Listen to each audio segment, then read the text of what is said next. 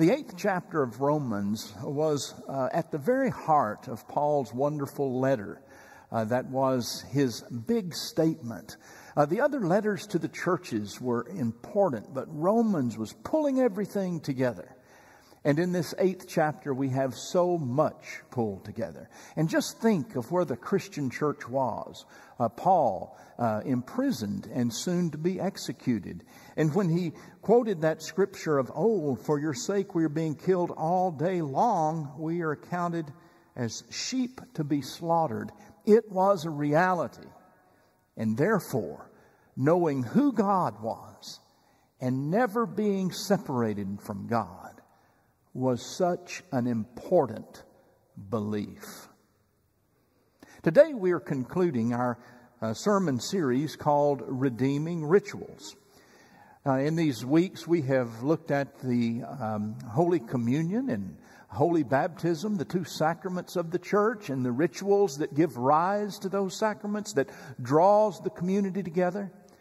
And we've also looked at the Lord's Prayer just last week. The Lord's Prayer is in the ritual for both Holy Communion and Holy Baptism.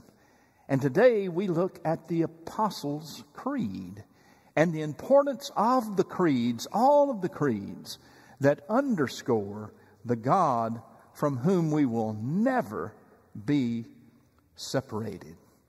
The creeds stand as our foundational belief, or our credo, our understanding, in essence, with Christians all over the world, the basics of Christian faith. And so today we're going to look at this important part of our ritual, this redeeming ritual, the Apostles' Creed. You know, the church has had several creeds through the years, and in our United Methodist hymnal there are half a dozen or more creeds that we can use when we affirm our faith. But the church has had two main creeds for the centuries it's been in existence. One was the Nicene Creed. And I want to say a word about that because later on, the anthem following the sermon will uplift the words of the Nicene Creed, which is this ancient creed that came to us, a common statement of belief that was needed to underscore the truth of the Scripture and to dispel heresy. The term Nicene comes from where the council met in Nicaea, Turkey, and decided on matters that were so very important to the foundation of Christian faith. The creed was adopted mainly to resolve what was known as the Arian controversy. The controversy was led by a clergyman named Arius, and he really did kind of blur the lines between God the Father and God the Son, and really did diminish the divinity of the Son of God. And it was the Bishop Alexander and the supporters that got together and said, we have to make this statement of God, three in one. And the doctrine of the Holy Trinity was established in the Nicene Creed. And the Arian doctrines were henceforth marked as heresy. Today we look at the Apostles' Creed that dates back to about 400 A.D. The Apostles' Creed was widely accepted by the Christian church. It is a culminating of the many different baptismal rituals that were used and the creeds that were used around baptism. The Apostles' Creed was in essence the baptismal creed. And in the 3rd and 4th centuries in Rome, this creed came to be. And then in the 6th and 7th centuries, it reached its more final form that we recite today. And we've already done that in worship this morning. The creed gradually replaces the existing baptismal creeds and comes together with this one statement that most all Protestant churches uplift. Now I want to say this about creeds. The creeds are about a connection to God. Father, Creator, who God is and what God does. The Son, who is the Redeemer. and the Holy Spirit, who is the sustainer of our faith, that constant presence of God with us. You know, I'd like to also say that I believe the creeds came to be to center our belief that nothing separates us from the love of God in Christ Jesus, just as Paul uplifted centuries before the Apostles' Creed came in the form that we have it now.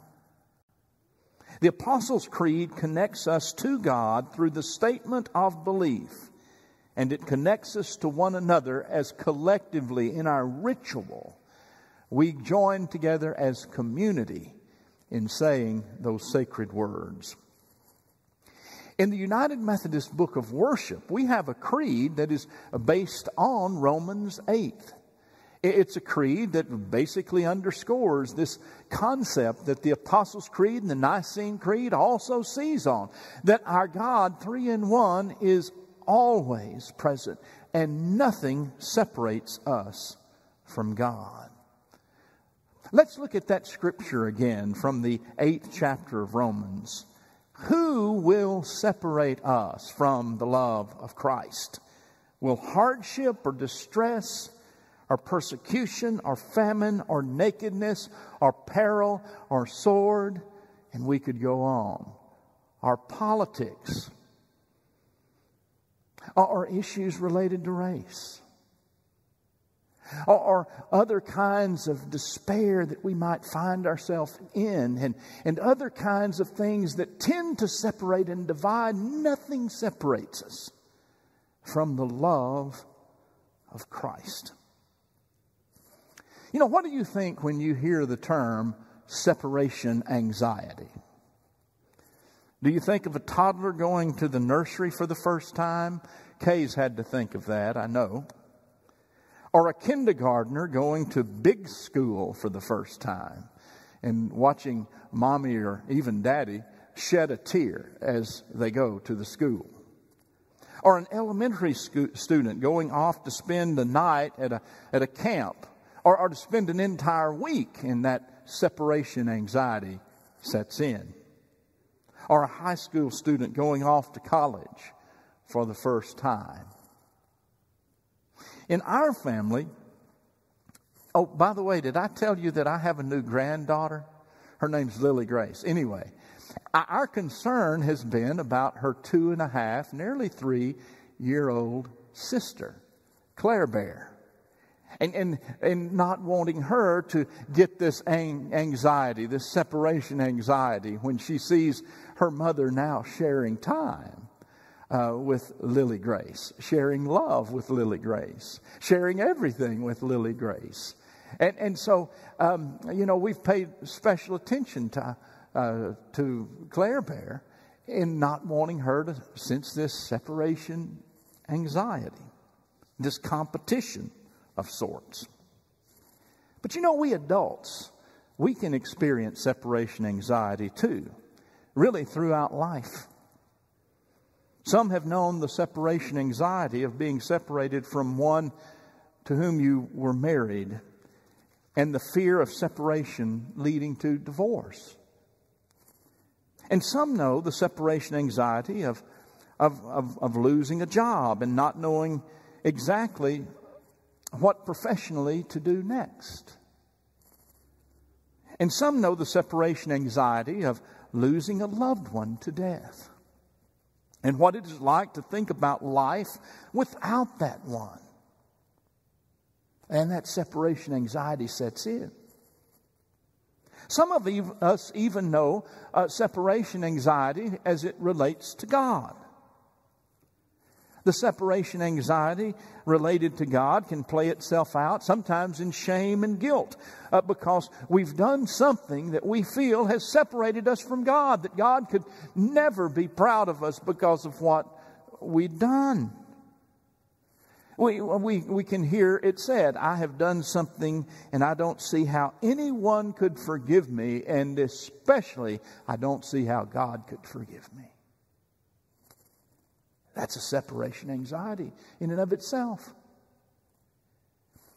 And sometimes people get angry at God because something has happened and you've prayed about it, and you're trying to figure out why God didn't answer your prayer exactly the way that you prayed. And you get angry at God, and you separate yourself from God, and you say, I can't live in a world like that. If God created this world, then why does this happen? You've heard that before. Maybe you've even spoken it before. Maybe you feel it now. It's a separation anxiety. And we've heard that old adage, and sometimes it doesn't really help, but but it is true. When we think that God is separate from us, it's not God who left us, but we've left God. When you feel like God has left you, guess who's moved? But sometimes that doesn't really get us to the place that we need to be. We can rationally know that, yes, God doesn't move from us. We move from God. But sometimes that separation anxiety sets in so that we just can't get that right now. You know, this passage that Kay read earlier begins with this verse. God for us did not spare His own Son. The Apostles' Creed is the statement that embraces Romans 8 in so many ways. The Apostles' Creed underscores who God is and that nothing can separate us from God. And the statement really reveals two realities underscoring God's loyalty. First, we know from the Bible and our Trinitarian theology that God and Christ are one in the same. Therefore, it is God who lays down God's life for you and for me. When we read that text, God for us did not spare His own Son. We are talking about this highest form of valor or courage, when someone lays down his life for another. But the statement takes on unimaginable understanding of loyalty when Paul said, God did not spare His own Son and gave Him up for us. You know, I do not even understand that kind of love and commitment. I would not give up my son for anybody. I would give my life for my son. And so when we think of God, a parent giving God's Son up for death, it's hard for us to imagine God being like that. But when we understand who God is, related to the Trinity, related to the creeds, we realize that God is the Son. That the Creator and the Redeemer are the same. And so the Sustainer, the Holy Spirit, reinforces the who of God.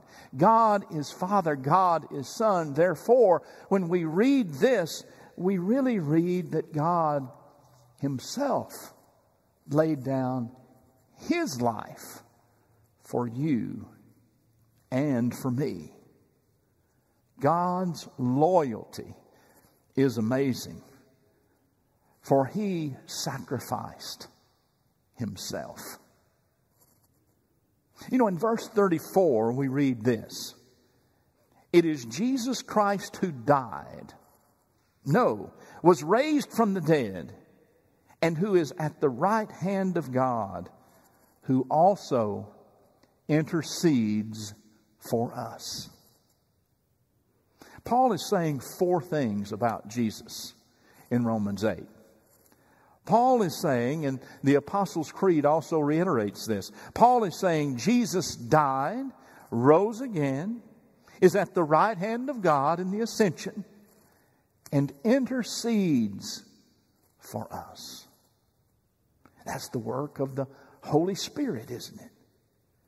We are God's constant thought and passion. You know, I once had a conversation with a very fine leader of the church. She informed me she was leaving the church. And when I inquired why, she said, it's really about the Apostles' Creed in worship. Now, friends, I have never had anybody come and tell me they were leaving the church because we said the Apostles' Creed. I've never had anyone before her, nor have I had anyone after her. But she was a traditional Christian person, but she thought the creed said things that she did not believe. And she couldn't be in worship if we were saying things she couldn't believe. She'd sat at the feet of a more liberal teacher who did not believe in the virgin birth of Jesus or the resurrection of Christ from the dead. But she really had problems in thinking that Jesus was a judge. She hated the part of the creed that said that Jesus will come to judge the quick and the dead. Now, the earliest creed of the church, which is still the essence of the Christian creeds, ran like this. He was crucified, dead, and buried. And the third day he rose from the dead and sits at the right hand of God. From thence he will come to judge the quick and the dead. You know, Paul agrees with those three terms as we see in Romans 8. That Jesus died, He rose, and He lives. But the fourth way that Paul puts it, I think, is the proper way to understand God's judgment. God intercedes for us. Paul believes that the fourth aspect of God's life in Jesus Christ is that God pleads our case in Christ to God. Jesus is not there for us to be our prosecuting counsel, but to be the advocate, to plead our case. Now, isn't that a comforting understanding? And the great biblical scholar of the 20th century, William Barclay, we still read him today, wrote so much of interpretation of the Bible, especially the New Testament. William Barclay said this, I think the second way of taking this statement of Jesus as judge is right. With one tremendous leap of thought, Paul has seen Christ not as a judge, but as the lover of the souls of people. Wow. You know, I don't know about you, but I will trust my eternity to a judge who loved me enough that this judge would lay down his life for me and plead my case always before God. There should be no separation anxiety when we think of a God who is like this. God the Father, our Creator. God the Son, our Redeemer. God the Holy Spirit, our Sustainer. Who will never, ever, ever leave us. You know, I remembered this past week another woman who had was moving from Dallas, and she'd come to my office to have that final visit to say goodbye. She wasn't leaving under any kind of distress or under any kind of bad condition. She really hated the fact that she was leaving this church, Lover's Lane.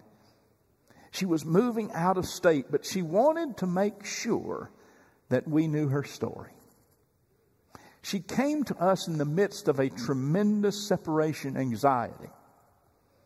She had cancer, and she was fearing separation by death from everything she loved, especially her children.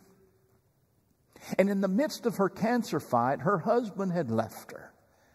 And so she was experiencing that separation from one whom she'd been married to, the father of her children. For many years they had shared love, and now that was no longer. She said that she'd been a member of another church in a suburban town, and she said that she just didn't believe that church quite got it as far as her need and her children's need. So she had come to Lover's Lane, kind of on a whim. She said, I came to Lover's Lane in the midst of the most frightening, unsettled, unsure time of my life. She said, I came here and you loved my daughters. My youngest would come home talking about what she had learned in Sunday school.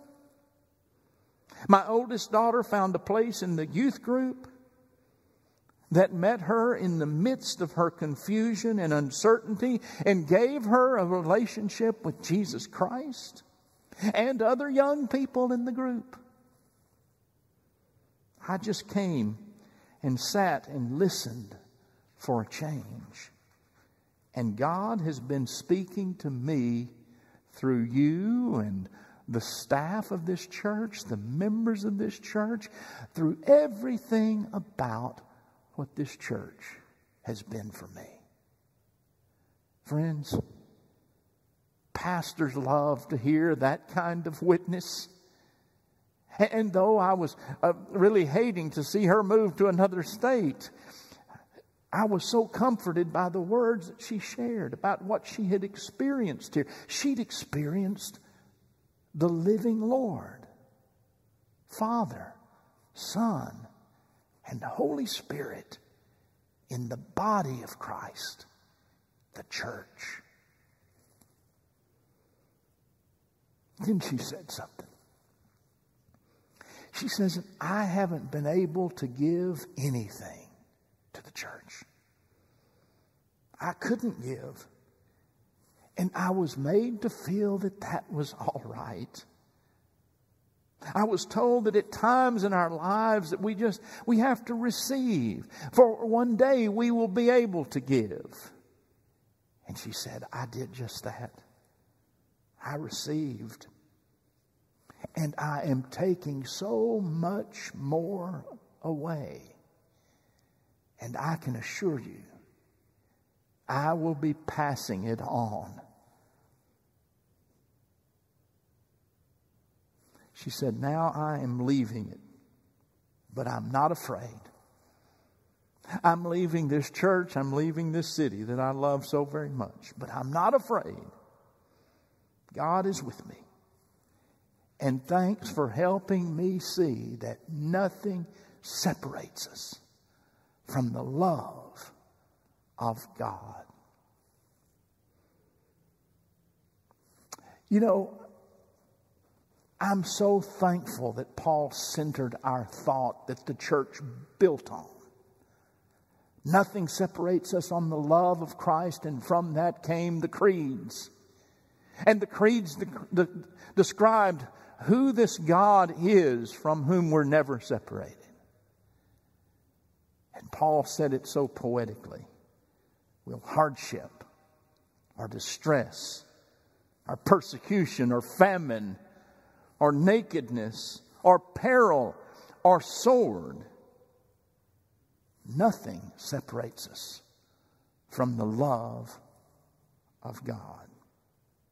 Not life or death, or angels, nor principalities, nor things present, nor things to come, nor powers, nor height, nor depth, nor anything else in all of creation will be able to separate us from the love of God in Christ Jesus.